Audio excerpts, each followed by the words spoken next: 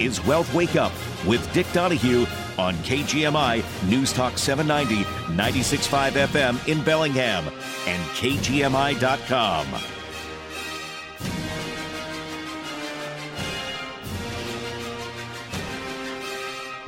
Welcome to Wealth Wake Up Live. Dick Donahue with you this Saturday morning here on KGMI. And we're actually remote today. We're sitting in a hotel room over in Ellensburg. 12 hours ago, we were in Pullman, so we're headed home, but had a great Cougar win last night and kind of point out the tremendous touchdown scored by Leighton Smithson from Chuckson was high school grad. He scored a 98-yard kickoff return for us. It was kind of exciting to see that. Little FYI, I do donate money to the NIL program or process, and Leighton is one of the 5 Whatcom County athletes that I help support that are athletes at Washington State.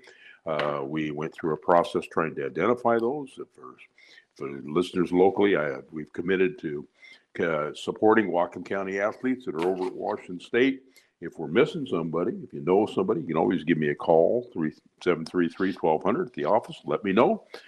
We do want to encourage Whatcom County athletes to go compete for Washington State. So anyway, hats off to Leighton last night. First time in 5 years we've had a run back for a kickoff return, and it was really fun to watch. Anyway, let's go ahead and get into this week's weekly wrap-up.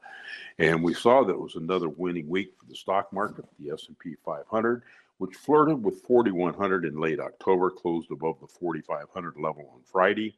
The positive bias was partially driven by recognition that there wasn't a lot of selling activity after the big run, along with fear of missing out on further gains during the seasonally strong time of the year of the market. Mega cap stocks contributed to index performance, but the broader market experience was more robust buying interest.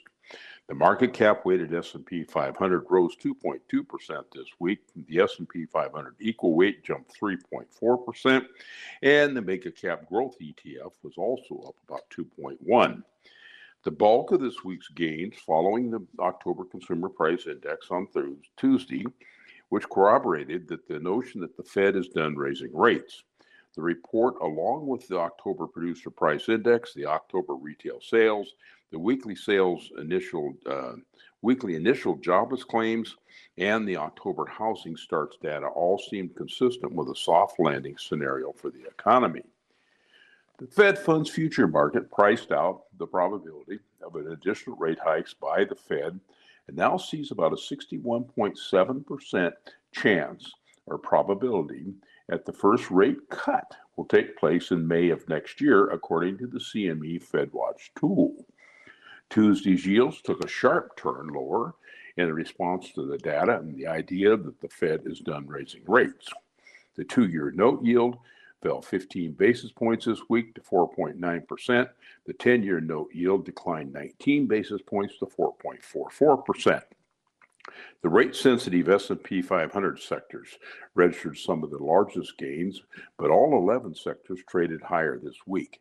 The real estate index is up 4.5%, financials up 3.3%, utilities are also up 3%. Those were the standouts. The consumer staples up 0.6%, energy was up 0.9%. Those were the only sectors that gained less than 1% on the week. Market participants were digesting another batch of earnings news. Walmart and Target headlined the calendar, both making mention of a more cautious-minded consumer. Still, Target registered a big gain after reporting results. Gap, Ross Stores, and Macy's were also standout winners after reporting earnings. Leading chip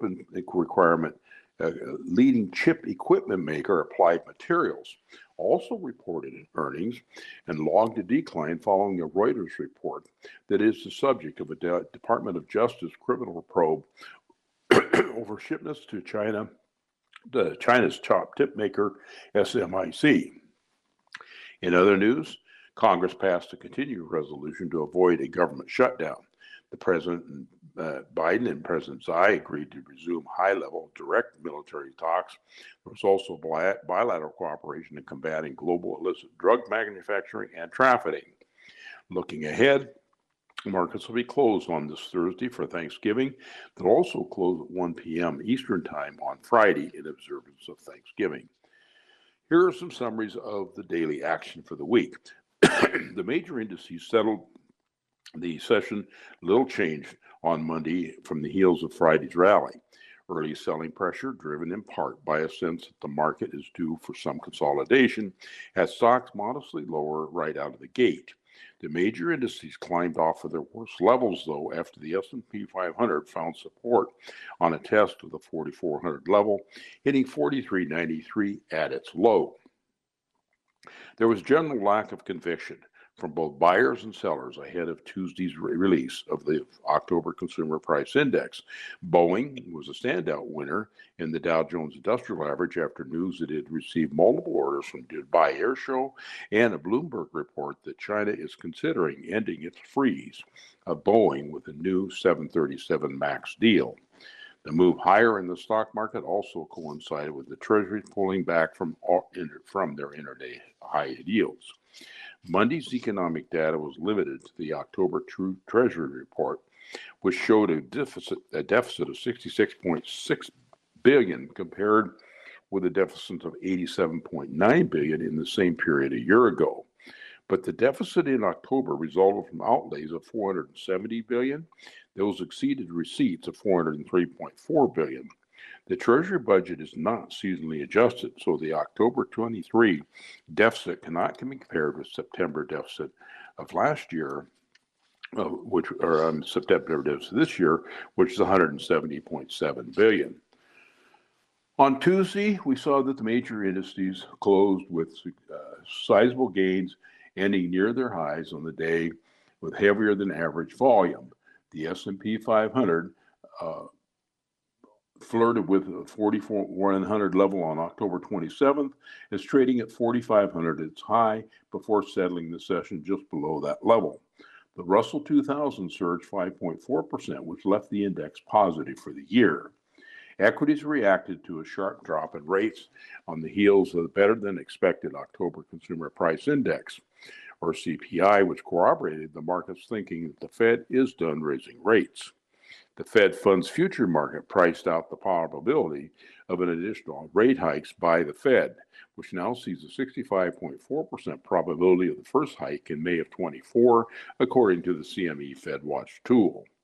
Buying activity was broad-based, with just about everything coming along for the rally. Home Depot was the individual standout after reporting pleasing third-quarter results. So reviewing Tuesday's economic data, we saw the CPI came in flat, 0.0. Prior was 0.4% gain. We saw the October core CPI at up 0.2%. And the key takeaway from this report is that inflation is moving in the right direction. And because it is, the market will continue to believe that the Fed won't be moving target range for the Fed funds in any higher. On Wednesday, the market had a decent showing. The major indices added modest gains, continuing a rally that began after Tuesday's CPI data. The S&P 500 closed just above the 4,500 level with a 0.2% gain, which is still impressive considering that the S&P is up 9.4% since October 27th. The thinking that the Fed is done raising rates contributed to positive bias following another batch of economic data that seemed consistent with the soft landing scenario for the economy. The positive bias is also supported by a huge gain in Target following its better-than-expected earnings results, a lingering fear that missing out on the future gains during a seasonality strong time of the market year. In spite of the pleasing economic data, Treasuries experienced some selling after Tuesday's big gains. And reviewing Wednesday's economic data, we saw that the Mortgage Bankers Association application index is up 2.8%. October retail sales were actually down 0.1%, and October retail sales, if you exclude autos, were up 0.1%. The key takeaway from this report is that it isn't adjusted for inflation, so it's clear that the consumer demand for goods left off noticeably from September. We also saw the October Producer Price Index come in at down 0.5%. The prior was revised to up 2.4% from up 0.5%. And the key takeaway from this report is that it reflects a sharp moderation in prices at the wholesale level, which should remain relatively subdued, barring a future jump in energy prices, as the index for unprocessed goods and intermediate demand was down 1.4%.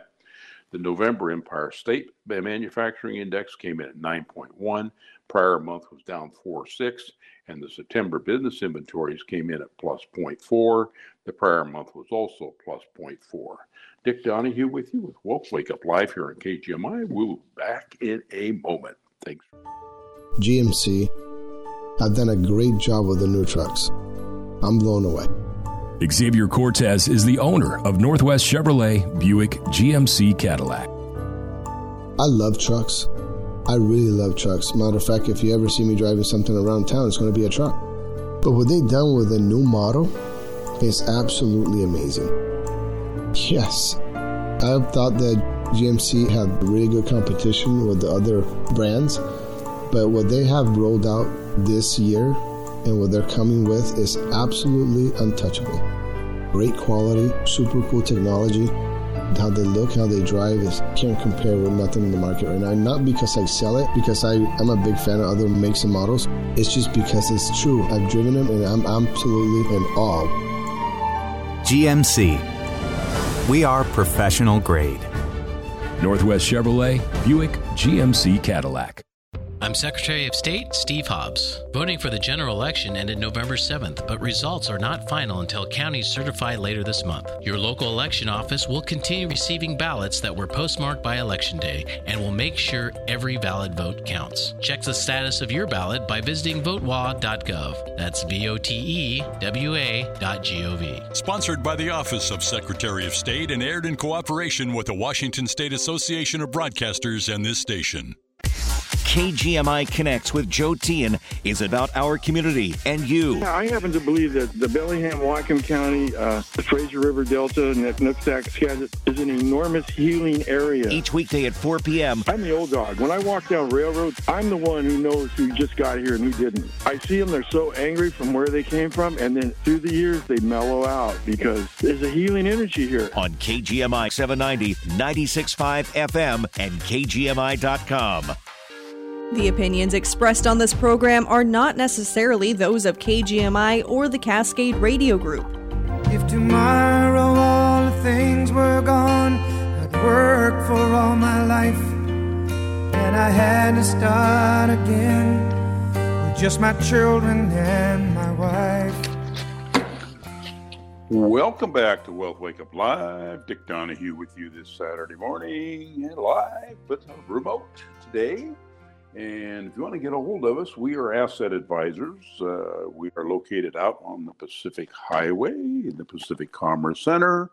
It's out there next to Wilson's Furniture. Our address is 5060 Pacific Highway, Suite 101, Ferndale, 98248. Our phone number, 360-733-1200. And give us a call. We'd love to meet with you. Love to talk to you. Continuing on with this week's economic data, we saw that on Thursday that the S&P 500, which closed above 4,500, and the NASDAQ Composite eked out slim gains thanks to support from the mega-cap stocks. The broader market, meanwhile, experienced some normal consolidation, but losses were modest compared to the size of the recent gains. We saw big negative reactions to disappointing earnings and or guidance from Walmart, Cisco, and Palo Alto Networks, which helped create an excuse for the market participants to take some profits. Oil prices slid to $72.92 a barrel. That was down $3.64, or down 4.8%, in response to a slowdown worries and technical selling after closing below their 200-day moving averages. We saw Thursday's economic data. We saw weekly initial job claims come in at 231,000. We saw continuing claims at 1.865 million. The key takeaway from this report is that it fits the Fed's preferred script of seeing some soft landing in the labor market. Initial claims are at their highest level since August, and continuing claims are at their highest level since November of 21. Whole slew of additional economic data. We saw the October export price index was down 1.1. The October export prices, except for agriculture, were also down about 1%. The October import price index was down 0.8%. And if you took out the import prices again, excluding oil, they were down about 0.2%. We saw that the November Philadelphia Fed index was down 5.9. October's industrial production was down 0.6%. October's capacity utilization was at 78.9.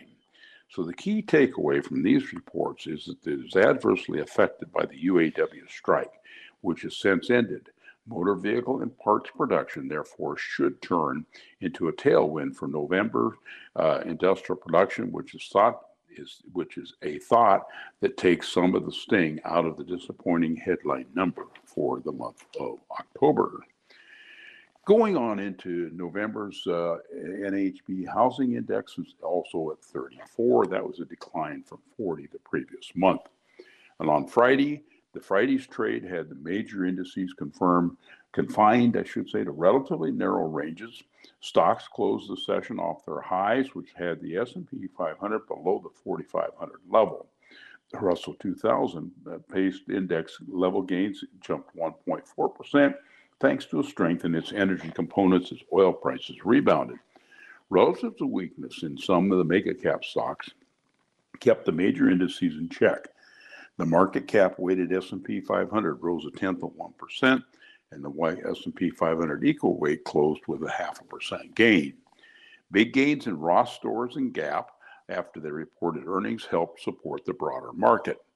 Reviewing Friday's economic data, we saw that total housing starts increased 1.9% month over month, but they were down 4.9% year over year to a seasonally adjusted annual rate of 1.372 million. We also saw building permits, which is a leading indicator, were up 1.1% month over month, but that was down from 4.4% a year ago to a seasonally adjusted annual rate of 1.4787 million housing starts. The key takeaways from this report is that the building activity, particularly for the much-needed single-family unit, remains subdued in the face of higher costs and financing rates. Single-unit starts were up just 0.2% month over month, while single-unit permits rose 0.5% month over month. The number of single-family units under construction at the end of the period was down 0.6% month over month, and the number of single-family units completed was down 0.9% month over month. So, year to date, the Dow Jones Industrial Average up through Friday or yesterday was up 5.4% for the year. We saw the NASDAQ index was up 35%, the S&P 500 up 17.6%, and the Russell 2000 up 2.1%. Okay, looking at some of our high-frequency data that we follow, we find that as I mentioned a minute ago, but the initial jobless claims for the week ending November 10th were 231,000. That was an increase of 6.5%. Continuing jobless claims as of November 3rd, 1,865,000. That was also an increase of 1.7%. Box office receipts for the week ending November 16th hit a 23.6% increase in sales of people going to movies. Rail car traffic was up 2.6%. We saw steel production down 0.9%. Hotel occupancy as for the week ending November 11th was 64.8%. That was an 8.5% increase week over week. TSA checkpoint data as of November 15th, 2,389,265 passengers a day going through TSA checkpoints. That was an increase of 2.9%. Supply of motor gasoline in the United States as of November 3rd was also up 2.9%. And global commercial flights as of the 16th of November, 119,090 a day. That was actually down about 0.8%. Okay, I'm going to kind of cover I think I'm going to jump over here and talk a little bit. Being in Eastern Washington, I kind of came over yesterday for the game. We drove out across, of course, go all the way across the state. 7:30 at night game, long day. But kind of brought me out there where I had a chance to look at all this stuff. And we're seeing that, the Washington state produces about 300 different commodities that can be used on tables for this Thanksgiving. And basically, you look at the food-centric gatherings of families and friends that are far and near, no matter how you choose to celebrate, they hold them dear. So let's look at start with the main event, protein. There are many turkey farms it's a big dish, big item of the day on both sides of the Cascades. Beef also is the centerpiece. I saw a bunch of beef out there in different places, prime rib, brisket, tri-tip, etc. On the other side, the sides, of course, your mashed potatoes, all potato farms, the green beans, the carrots, the Brussels sprouts, all those different things are sourced out here from the state of Washington. Looking at some of the sweet stuff, of course, the pastries. If you want to be the envy of every acclaimed pastry chef, of course, the locally sourced flour for your holiday pies. Of course, the Palouse being the largest wheat production for soft wheat in the world. For your cakes and cookies. And of course, got the eggs and the butter. I guess the big thing I'm talking about here is just driving out across there, you realize what a huge piece or a huge impact that the state of Washington has on production of those types of items that we use, and we don't think about it a lot of times. But driving from one corner of the state to the other, which is basically what I did, gives you a chance to kind of reflect on that and reflect on this coming Thanksgiving holiday and think a lot about what the farming community in this state contributes to our ability to eat, live, and our overall lifestyle. I'm going to come back here in a minute. Thanks for being with us. We'll be here back. How'd we earn our reputation for repairs you can trust? Great mechanics? Yeah. Quality parts? Absolutely. But the real secret is knowing the most important part of every vehicle is the driver. And here's your keys. She's all ready. Right on time. Thanks. With over 30 years of service, you can trust Bellingham Automotive to help you with any regular maintenance needs or unexpected repairs. Schedule your appointment at 360-676-5200 or visit BellinghamAutomotive.com. You know those friends who say, stop by any time, and you're like, you don't really mean that. Well, unlike those friends, Dewey Griffin Subaru's Express Certified Subaru Tire and Service Center means it. They're open 6 days a week, including Saturdays. Stop by anytime you need an oil change or any other minor maintenance, and they'll take care of you. No appointment necessary, and you'll get a free car wash with your service. Dewey Griffin Subaru. Community-minded and community-driven. 1800 Iowa Street in Bellingham.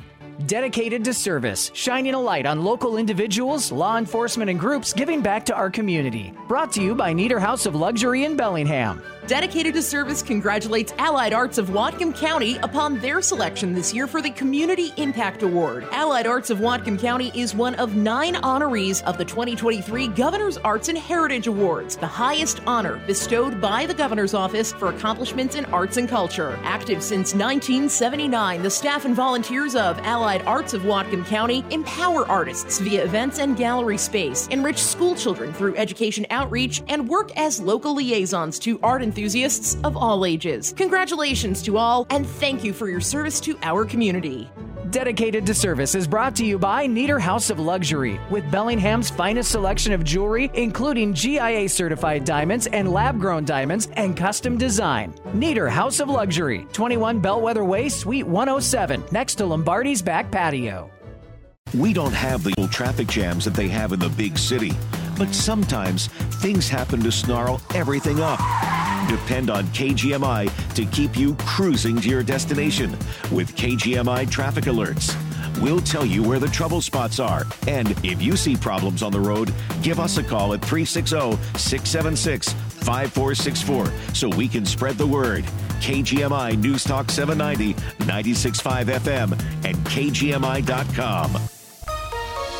The latest local news and important topics of the day from the West Mechanical Studio. Tired of inefficient heating, poor indoor air quality, and rising energy bills? Contact West Mechanical today to explore going ductless with a system from Mitsubishi Electric Heating and Air Conditioning. Find them at westmechanical.net. Get the latest news and information 24/7 with KGMI News Talk 790, 96.5 FM in Bellingham and KGMI.com.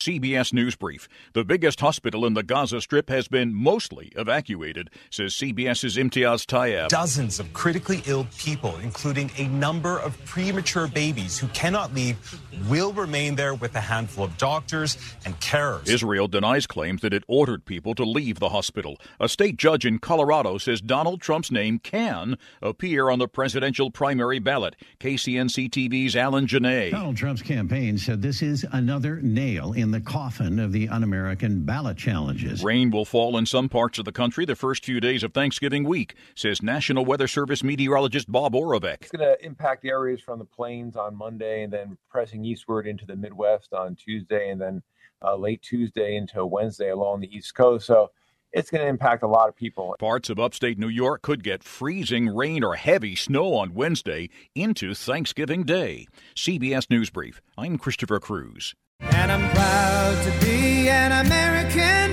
where at least I know I'm free. And I won't forget the men who died, who gave that right to me, and I gladly stand up. Welcome back to Wake Up Live. Dick Donahue with you this Saturday morning. You know, we like to take a focus every week, kind of look at some of the things we're seeing, some of the, maybe a little in-depth look at some of the economic things that are happening. And of course, today, we're going to take a deeper look into the complexities surrounding the U.S. federal debt and who owns all that debt. So as of the end of October, the U.S. total federal debt outstanding reached a staggering $33.7 trillion. That means in the last calendar year, we've seen a growth of 7.3% in the amount of federal debt that we have. And while news headlines fervently highlight this substantial expansion, an interesting question remains: who holds all this debt? Many believe that it's foreign countries, but if that's the case, well, we're not saying that. What we're saying is it's intergovernmental debt. So to provide a more comprehensive understanding of who holds the U.S. debt, let's take a look at it. And first of all, we're going to talk about the U.S. security holders by type. The primary holder of U.S. federal debt is, surprisingly to many, the U.S. federal government itself, accounting for approximately 40% of the outstanding debt. Followed closely are various other domestic entities, collectively constituting slightly more than 35% of the debt holdings. These include mutual funds, depository institutions, state and local governments, pension funds, insurance companies, among others. And then lastly, foreign holders of U.S. debt make up just 24% of the total, comprising the diverse range of entities that are engaged in holding U.S. debt.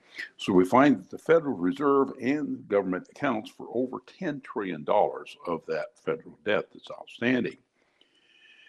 Then let's take a look at foreign ownership of treasuries.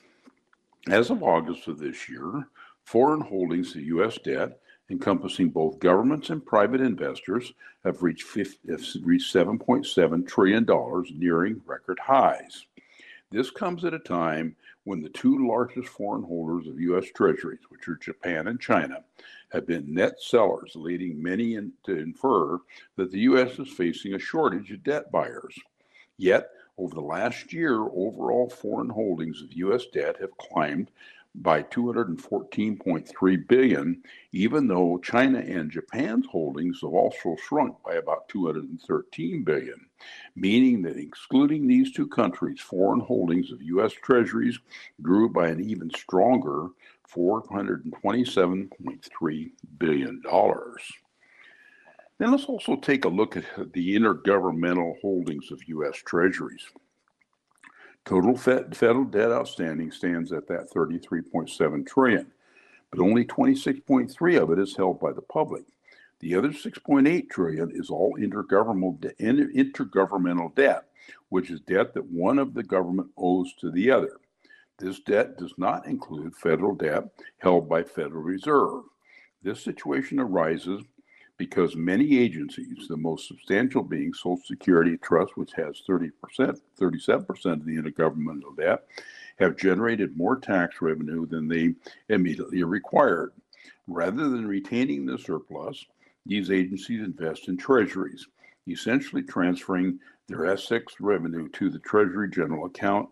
And in the future, these agencies will redeem their Treasury notes as necessary to assess their funds. So currently, the Social Security piece of this, of the intergovernmental holdings, $2,625,457,000,000. The military retirement account makes up almost $1.6 trillion of this. The civil service retirement and disability fund is a little over $1 trillion, and other trust funds make up about $761 billion altogether. So, kind of give you a little bit of a picture of who is holding all of that debt that we have out there. Just give you a better feel for what really is happening with all that debt. Going to switch tones here, talk a little bit about stock market valuations. And basically, we're going to talk about multiples, valuation multiples, which price to earnings ratios. And basically, they don't tell investors much about the prospective returns of individual companies. In our opinion, however, these kinds of valuation multiples may provide important information about the broad-based index sentiment. So let's take a look at what they're telling us at the present time. As of October of this year, the S&P 500's PE ratio was 17.3 times earnings. That means that the average price of the stock in the S&P 500 is 17.3 times what the earnings are expected to be. That's potentially implying an annualized returns in the mid-range, mid-single digits over the next decade. That means it's relatively high. Normally, you could look at that and you say, well, we're not going to have huge returns because that PE ratio is fairly high. However, there are a handful of what we call mega cap stocks with strong consensus estimated earnings and growth rates above 20%. In aggregate, those companies do skew the S&P 500 PE higher. These include stocks. If you exclude these stocks, the S&P 500 PE is about 2 points lower or down in the 15 range. And that potentially implies a higher corresponding return over the next decade, given this historical relationship. If you look at small cap stocks, however, many may even look more attractive right now to long-term investors, particularly small and mid-cap growth stocks. Their valuations have been compressed due to higher interest rates. They're trading at PE multiples, which have historically produced double-digit annual returns over the next following decade. And while past performance is not indicative of any future returns, investors may find it reasonable to allocate into areas of the equity market that are statistically attractive relative to history. So looking at some of those PE numbers, we're seeing that the S&P 500, what we call a small cap 600 growth PE, down around 13. The same thing with the mid cap PE. So both of those are relatively low at this point in time. We're also seeing that, of course, that the S&P 500, the S&P, as I said earlier, was up over 17, but then we have what we call those magnificent seven stocks. Basically, your Apple, your Alphabet, which is Google, your Amazon, your Meta platforms, Microsoft, Nvidia, and Tesla. Those seven companies make up a huge part of that index. Those are the seven companies we're talking about that have got relatively high valuations at this present time and probably are pushing the S&P 500 index, the PE ratios up higher than what you normally would expect. We also saw that maybe we're going to see something happening about the shortfalls that we're expecting in Social Security in less than 10 years. We saw that we had a bipartisan bill to establish a fiscal commission that could fast track Social Security cuts, came out last week. And it would establish a commission to address the national debt and make fast track changes to Social Security, including potential cuts, and that's according to Think Advisor report. The bill was introduced by Senators Joe Manchin of West Virginia and Mitt Romney of Utah, and co-sponsored by 8 other senators from both parties. Critics are saying that the commission could cut Social Security and Medicare benefits behind closed doors. Nancy Altman, who's president of Social Security Works, criticized the bill, stating that the proposed commission is Robin Hood in reverse.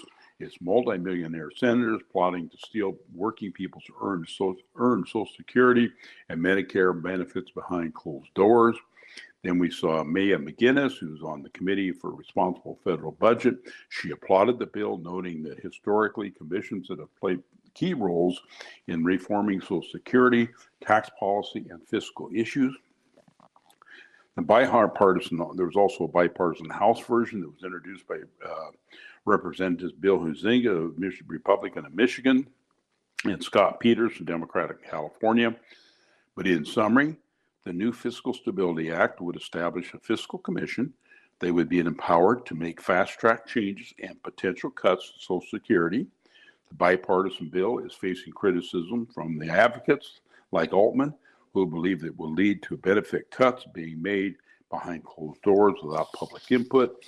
We'll see what happens, but I can tell you, having been in this industry for as long as I have, observed a number of different commissions, I guess, if you want to call it, over the years, seeing what they've done.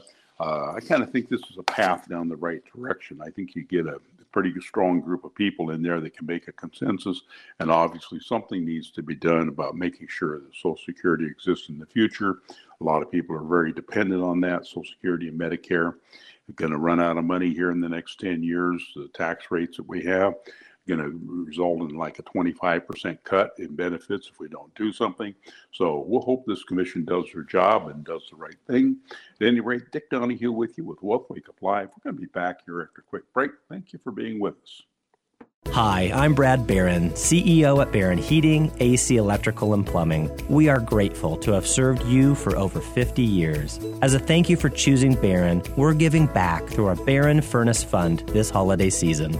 Thanks to you, our team is thrilled to be able to give a furnace to 3 families in need of heat this winter.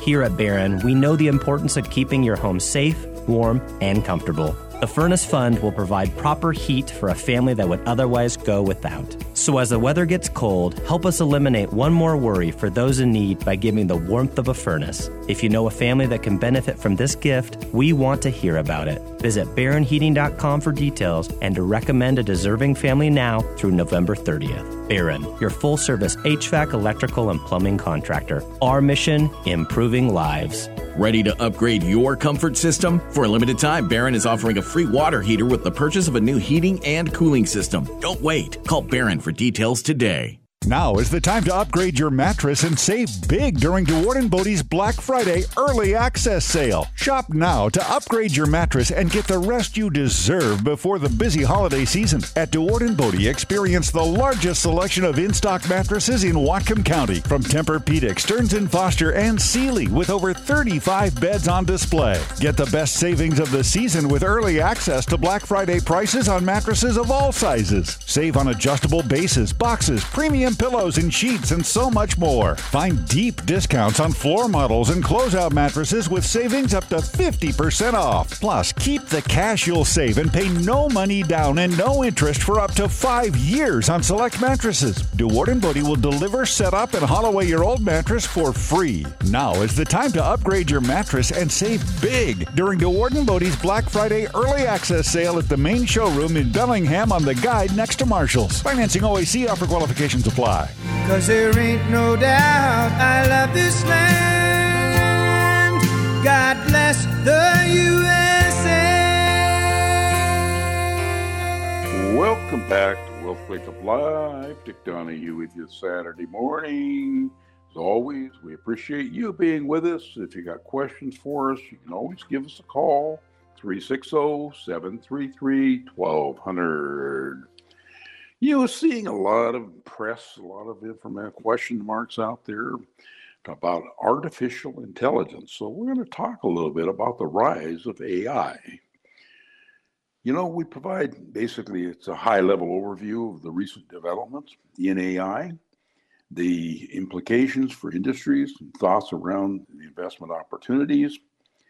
With the launch of OpenAI's ChatGPT late last year, it brought AI into the mainstream, capturing people's imagination, creating a shift in their competitive landscape.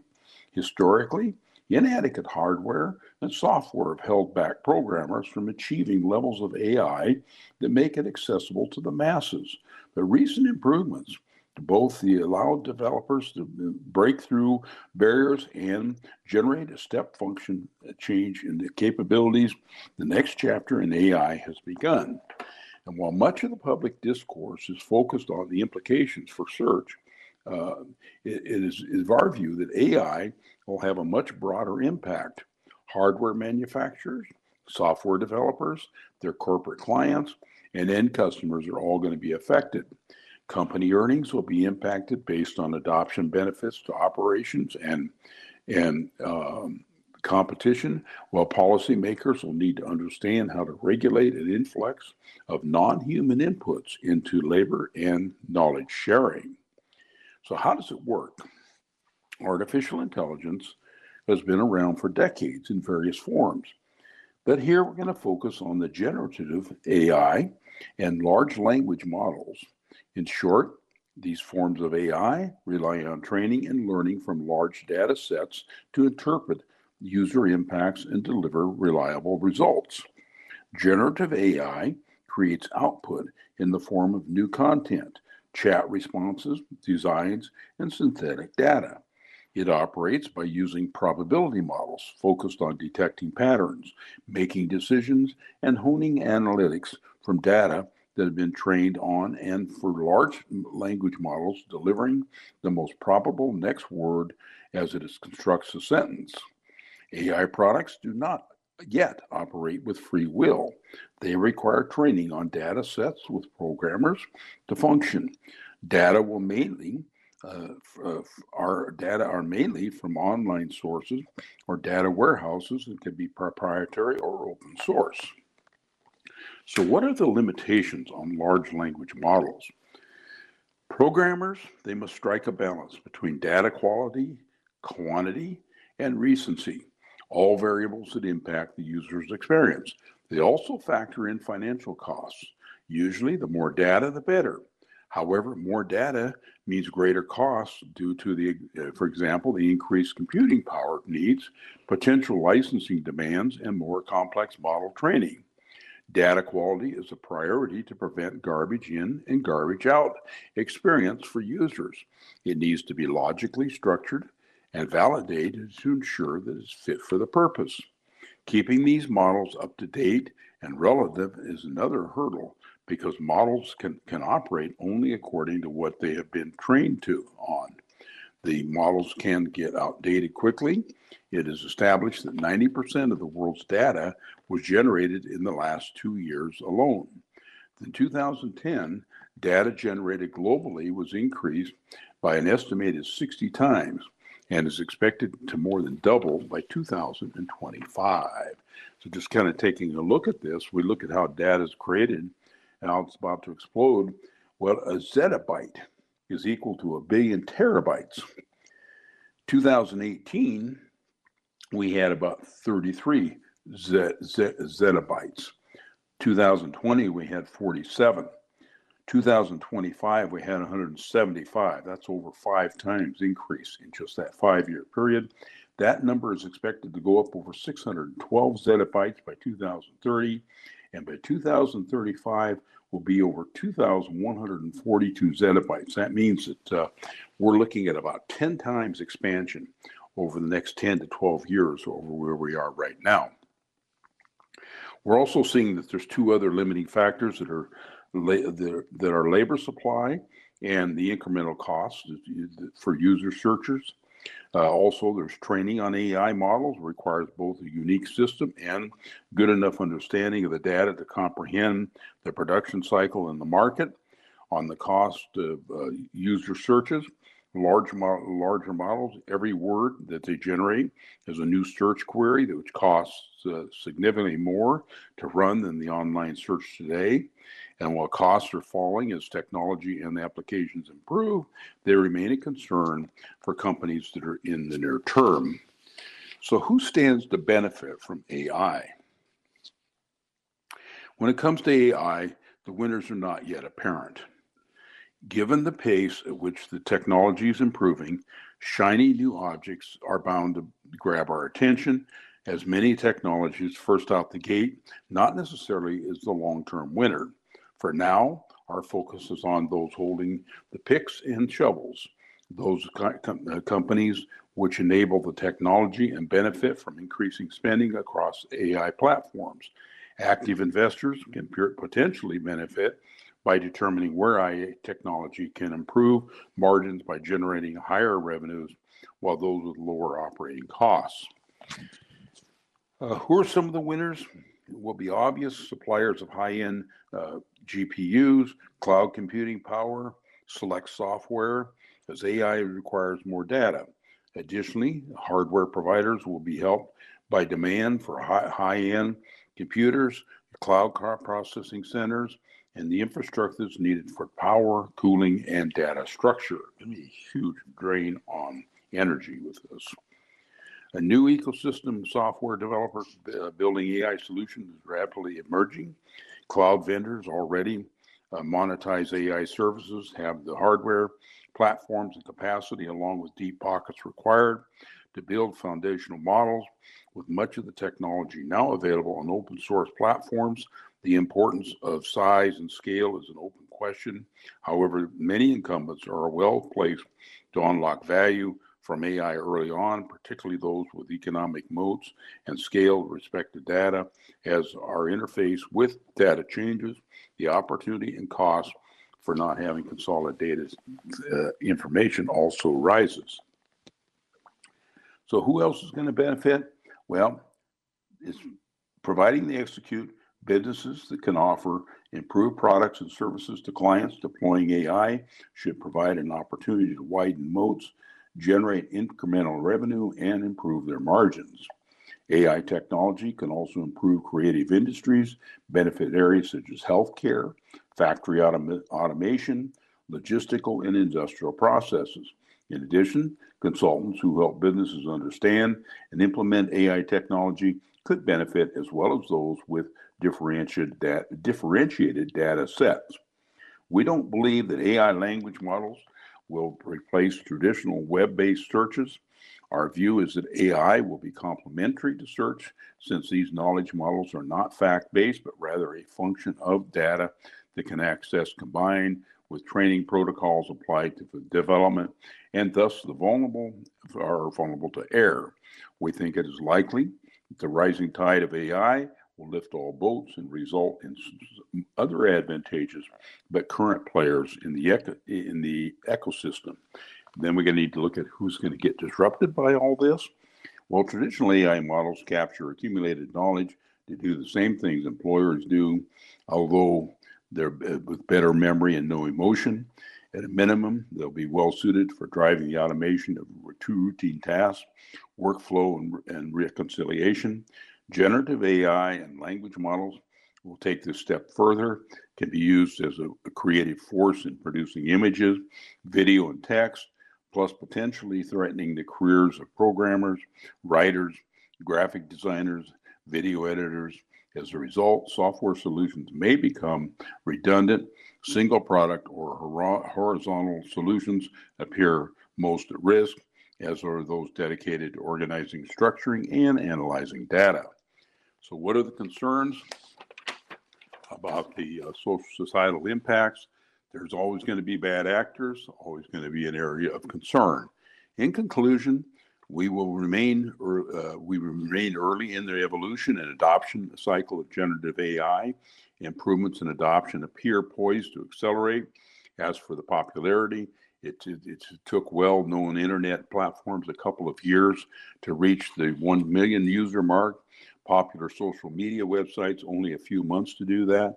But Chat GDP only 5 days to gather the same following, and only 2 months to reach 100 million users. There is no doubt technology is evolving, and growing at this pace will cause issues along the way, but with so much at stake, technology companies will be forced to play in this space. Going to be an interesting challenge. We're going to see a lot of changes in the future here. In our view, AI is a tool to deliver the next technological revolution, generate AI languages, learning models, and facilitate the changes.